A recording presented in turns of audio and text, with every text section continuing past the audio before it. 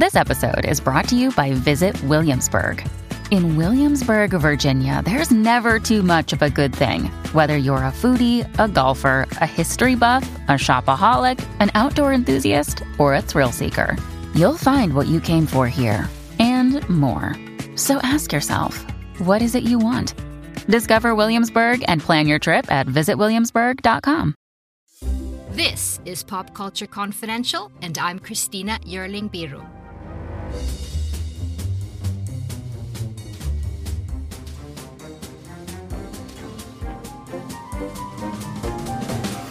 Hey everyone, welcome to Pop Culture Confidential, a part of the Evergreen Podcast Network. Thanks so much for joining me. So I probably first encountered my guest this week through his acting career on shows like Buffy the Vampire Slayer, Mad Men, and Gilmore Girls. Danny Strong is also an Emmy Award-winning screenwriter and producer. He's written political dramas like Game Change and Recount. And now he's taken on the origins and devastation of the opioid epidemic in the U.S. and how one company, Purdue Pharma, triggered the worst drug epidemic in American history. Dopesick is a limited series created by Strong, who also writes and directs on the series, based on the book by Beth Macy. And I got to talk to Danny Strong as part of a Disney Plus launch event. Dopesick is told from various perspectives. Michael Keaton plays a small-town doctor pushed to prescribe the drug. Caitlin Dever is a young coal miner who starts taking OxyContin to deal with the pain she's gotten from an injury on the job. Peter Sarsgaard plays a U.S. attorney, and Michael Stuhlbarg plays the pharmaceutical billionaire Richard Sackler. People all across this great nation are in pain. They have hard lives. Are you still sore? I can't work here no more. It'll be all right. And we have the cure. This new miracle drug, OxyContin. You will be the largest sales force in pharmaceutical history. Make your doctors feel special. Take them to expensive dinners. Bribe the receptionist with a mani-pedi. Whatever it takes to win their trust. Your most effective talking point are these magic words. Less than 1% of people get addicted to OxyContin. That's not possible.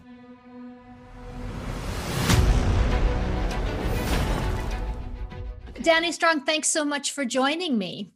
Oh, it's a pleasure. Thanks so much for chatting with me about the show. So you've said, and I read, that your goal with this show was to give Purdue and the Sacklers the trial that they never got. So how did Purdue and the Sackler family spark the opioid epidemic? Yeah, they sparked the opioid epidemic, and then they poured gasoline on it, and then they poured more and more gasoline on it for decades. They are completely responsible for it morally, and the fact that they have gotten away with it is there are millions of people in the United States that feel that justice has not been served. So when I started researching exactly what happened, because all I basically knew was they said it was less addictive, or they lied to doctors. It's all sort of very vague when you just have heard the basic facts of the story. But when you start to dive into it and you see the extent that they lied, misled, manipulated over and over and over again, that no matter what type of study, news story, petition, investigation came their way, and they would never buckle. And in fact, they would just maneuver straight through it, and then they would sell even harder. The story is completely shocking, way more so than I imagined what it could be, specifically when you get into the actual things they lied about and the way that they lied about it. It's quite devious. Right. At this point, 600,000 Americans deaths through this epidemic. And one of the things they did was specifically target these small towns like coal country that we see in your show, residents of a small Virginia mountain town devastated by the drug. Why did they do that? So that was in their phase one of launching the drug OxyContin. They began in areas in rural Maine, in Western Virginia and Eastern Kentucky. And these were labor-intensive areas, mining, logging, and farming communities in which people just got hurt on the job a lot. And there was a particularly high rate of prescribing painkillers in these areas. These were also areas that were prone to pill abuse because, quote, big city drug dealers didn't often come to these areas because they were so remote. So there also was a big history of prescription pill abuse in these areas as well, which I think might have also been appealing to marketing a highly addictive drug as non-addictive. So, but primarily it was because this was where people were using painkillers more often because of the jobs they had. Just to be clear, because you were talking about they got the FDA to actually help them with a label that said that it was less, only 1% got addicted to the drug, right? Yeah. So the phrase less than 1% get addicted to OxyContin, that's the big lie of OxyContin. That's the lie that is the original sin. But there will be many, many more sins that come after that. And what aided them in that lie was that the FDA granted them this highly unusual warning label that had never been given a class 2 narcotic before, which essentially said that this drug is less addictive than other opioids. Now, there were no studies that showed that was to be the case, but nonetheless, the FDA granted them this wording. Then 18 months later, the guy who granted them the wording leaves his job and goes to work for Purdue Pharma. So the corruption, the appearance of corruption is so blatant that I think a 6-year-old could tell you, oh, that doesn't sound right. But it's the fact that this warning label sparked everything. And then the guy who approved the wording goes to work for them. And I think that there is a strong case to be made that he didn't just grant the wording, but in fact, he wrote it himself. Them. And he was asked in a deposition if he did write it. And he responded, I might have. Okay. You're no stranger to writing real people, powerful people in several of your projects. In terms of the process of writing Richard Sackler, what did you find were his motivations? Well, that was one of the biggest mysteries to me in this project, is what is motivating Richard Sackler? And you could say greed. That seems to be the most obvious motivation. However, he was wealthy before OxyContin existed. He grew up in a very, very wealthy family. So I felt there had to be more than just greed, that there had to be more that was driving him. And there's a decent amount written on him at the time, even more so now. But it was a mystery for me. I went on a deep dive. I interviewed several people that had worked at Purdue, people that knew him.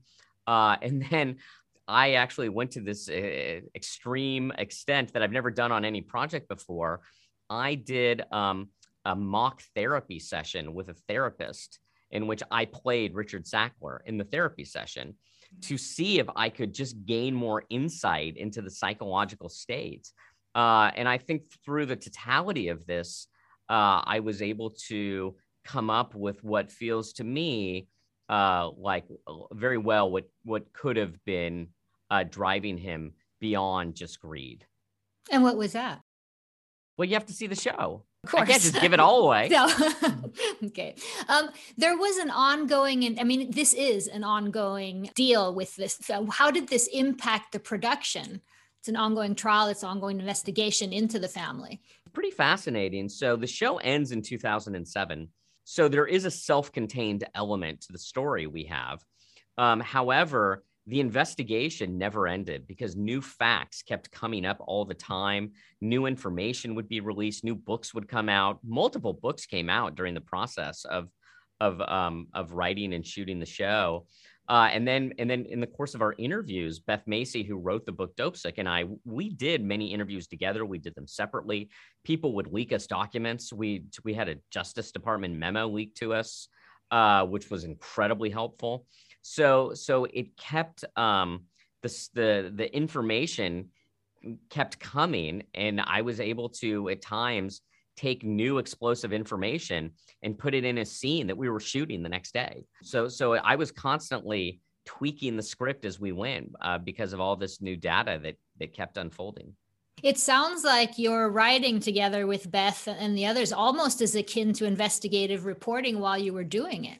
Well, that was absolutely an element of it. Now, we were fortunate that there had been so many books that had come out. There had been 5 books, one wonderful book, Pharma by Gerald Posner, and Empire of Pain. Just there's a ton of great books written on the subject.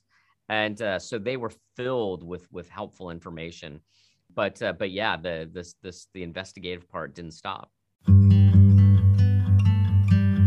I'm Anne-Marie Kelly. Wild Precious Life is a podcast about dreaming big, digging in and connecting across distance, division, and loss. In each episode, I talk with prize-winning writers, musicians, and wanderers who remind all of us how we can make the most of the time we have. So meet me here. Let's walk and talk and dream and discover what it means to be wild, precious, and brave. And going after or researching so deeply as you guys did to pharmaceuticals and these powerful people, did you ever get any pushback from anyone while you were doing it? Yeah, there was some. We were getting pushback from elements in the Sackler family. Really? We would hear from lawyers periodically, and there would be stuff online. These sort of attacks online. I remember there was one saying how the story is all fake and all a lie, and I hadn't written it yet. I'm like, wow, you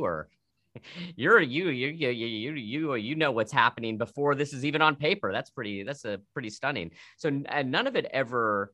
Well, it sounds like you were being watched. or harassed. We were just being harassed, yeah. right? And I felt like some of the online harassment. It felt to me, and I don't know if this is true, but it felt to me like it was coming from Purdue or the Sackler family using fake grassroots organizations. Or, to be honest with you, the first one I saw was this attack ad with me and Beth Macy and Barry Levinson with devil horns. And the Malcolm Gladwell blink response to it was like, oh, that's from Purdue. And like I said, I can't say 100% that was the case, but it always felt that way to me. And then their pushback from their lawyer, I always found pretty absurd, to be honest with you, because they come from the argument that they have zero responsibility for anything that happens. So they try to prove that by saying our grammar's incorrect. So obviously they have no culpability in the opioid crisis. I mean, it would be that sort of sort of minutia that they use to discredit or try to discredit, the story or people involved with the story. What do you believe are the long-term consequences for the people in the towns most affected and devastated by this epidemic? Yeah, the long-term consequences I don't even know if you can calculate them. I mean, particularly with the lives lost, or the people that just lost years of their life or are still lost in opioid use disorder. And then their family members and their friends and their loved ones and the devastation that's caused them. But part of what we do in the show is we talk about therapies, and particularly in the last 2 episodes, to show that there is a path forward, that in fact, addiction isn't because someone is, quote, a loser or a junkie that wants to get high.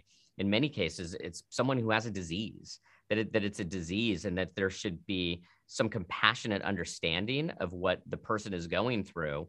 And then simultaneously, that compassionate understanding can lead to treatments that actually work. There are some really effective treatments for opioid use disorder, and you could go on and start to have a much more normal life than your existence, stealing from loved ones and living under a bridge because all your money has gone towards getting drugs, which if you don't get them, you feel like you're going to die, which is what the phrase dopesick means, that feeling of immense pain you go through when you're in clinical need of your next fix. So what the show is hoping to do is to be the beginning of charting a path forward for people and for the country, so that maybe we could even try to turn a corner on this crisis. And you see any long-term consequences for the Sacklers? Well, I think the biggest long-term consequence that I'm 99% confident of is that they will live in infamy for the rest of their lives. That they are villains. They are American villains, unlike any I could possibly think of. The only other American villains are partisan villains that people in each party view on the other side. These are collective American villains that everyone, it's the only bipartisan thing in the United States at this point. Yeah, they were called evil in Congress even, right? Yeah, I mean, they were, a few of them had to testify before Congress, and a congressman said, I don't know of a family in America that's more evil than yours. I mean, what an unbelievable thing for someone in the U.S. Congress to say to a witness testifying. Right. So that for sure is, and I'd be curious to know if it means anything to them, if they're devastated, humiliated, feel shamed, or are they just happy they've got the money and don't care? I think. What's your feeling about that after researching them this immensely? Do you have a feeling if they have any sort of moral compass? Based on texts that have come out in Discovery and their public statements, I think that many of them believe they're the victims, and I think that Richard Sackler very well views. It's very possible he views himself that he's the victim in all this, and that he did nothing wrong. I do think there are some that are. There's so many of them too. It's we use the phrase the Sacklers, but it was really a very small group of them that actually ran this company and worked on this drug. Maybe 6 or 7 of them. I'm sure the ones that profit from it that had nothing to do with it, I'd be, it's such a or the children, right, who get attacked, but I would think that they feel guilt, but who knows? Maybe it's just speculation, so I just don't really know. So I only have a few minutes left. I wanted to ask you about, Michael Keaton, who does a tremendous job in this series as Dr. Samuel Phoenix. He's also a producer on the show. I understand that it was a very personal project for him. Tell me why. Well, when I heard Michael Keaton was interested after we offered him the role, I was surprised because I never thought we'd be able to get him because it's an ensemble show. It's not the lead part, although probably the most central character in the ensemble is his part. And then I found out that his nephew had passed away from an overdose. So this was extremely personal to him. And you look at his body of work, particularly in the last 5 or 6 years, and he clearly likes to work on true stories that have something important to say. Spotlight, Worth, his new movie. So I wasn't completely surprised that he took to the material and subject matter, but yeah, I think his personal connection to it is ultimately what made him want to do it. Yeah, speaking of that, you've really broadened the scope here. We talked about, you've researched the Sacklers, but tell me a little bit about the other storylines that you have and who you chose to follow. Yeah, so kind of the spine of the story and what ultimately made me think there could be a mainstream piece of storytelling here that could not be just that it could be more than a tragic story of addiction. And we certainly cover that, but that there could be something else that could be maybe even exciting for an audience was when I read that there was a case that a U.S. attorney brought and that prosecutors brought. And I thought, oh, well, if there was a case, that means there was an investigation. And then I read about a DEA agent who was actively targeting Purdue. And I thought, well, that could be quite an exciting story too. And then also give us a ton of information about the rampant criminal behavior that took place within Purdue Pharma. So those are 2 other major storylines, along with the story, the powerful addiction story that we tell. And then we have a 4th story, which is the world inside Purdue Pharma, in which we see all this criminal behavior. We see this dysfunctional family. We see Richard Sackler's motivation. And that story kind of has its own tone.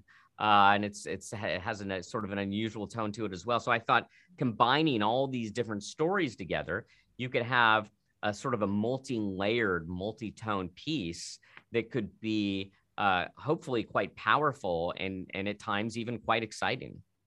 You're working with the great Barry Levinson. Tell me what he brought to this project and why you wanted to work with him. Yeah, well, I wanted to work with Barry because he's one of my heroes as a filmmaker. He's also a friend of mine, and he's a master of craft. I referred to him as a Jedi master on set, and he directs like a Jedi master. He knows everything, and that's what he brought to the show, is literally everything. It was incredible having him there, and having his wisdom and his great taste. And for me, because I also I directed the last 2 episodes, to be sort of attached at the hip for 4 months with one of the greatest of all time. I can't tell you how much I learned about directing. So it was just this greatest film school I could possibly ask for. Danny, thank you so much for your time with me here and for the show. It's going to be very important for Thank you many so much. people. I loved chatting with you about it. Thank you so much to Danny Strong. Dopesick premieres on Disney Plus on November 12th. And thank you so much for listening. Please subscribe to Pop Culture Confidential wherever you get your podcasts. See you next time. Hello, and welcome to Guilty Greenie. I feel like we should start off this show by saying it's nearly impossible to be 100% sustainable given the current world we live in. How do you eat an elephant? One bite at a time. Not a great analogy for a vegetarian, but you know. We're talking about sustainability, maybe not the best analogy. Don't eat the elephant is the first rule of the Guilty Greenie. There's your first challenge of the week. Avoid elephants. What they used to call frugal is now considered sustainable. That's such an aha moment. Frugal to sustainable. You can save money and help the planet. That's going to be our new tagline for sure. You can find Guilty Greenie on Apple Podcasts or whichever podcast platform you prefer. And join us in tackling the Guilty Greenie challenges. Until then, stay curiously green.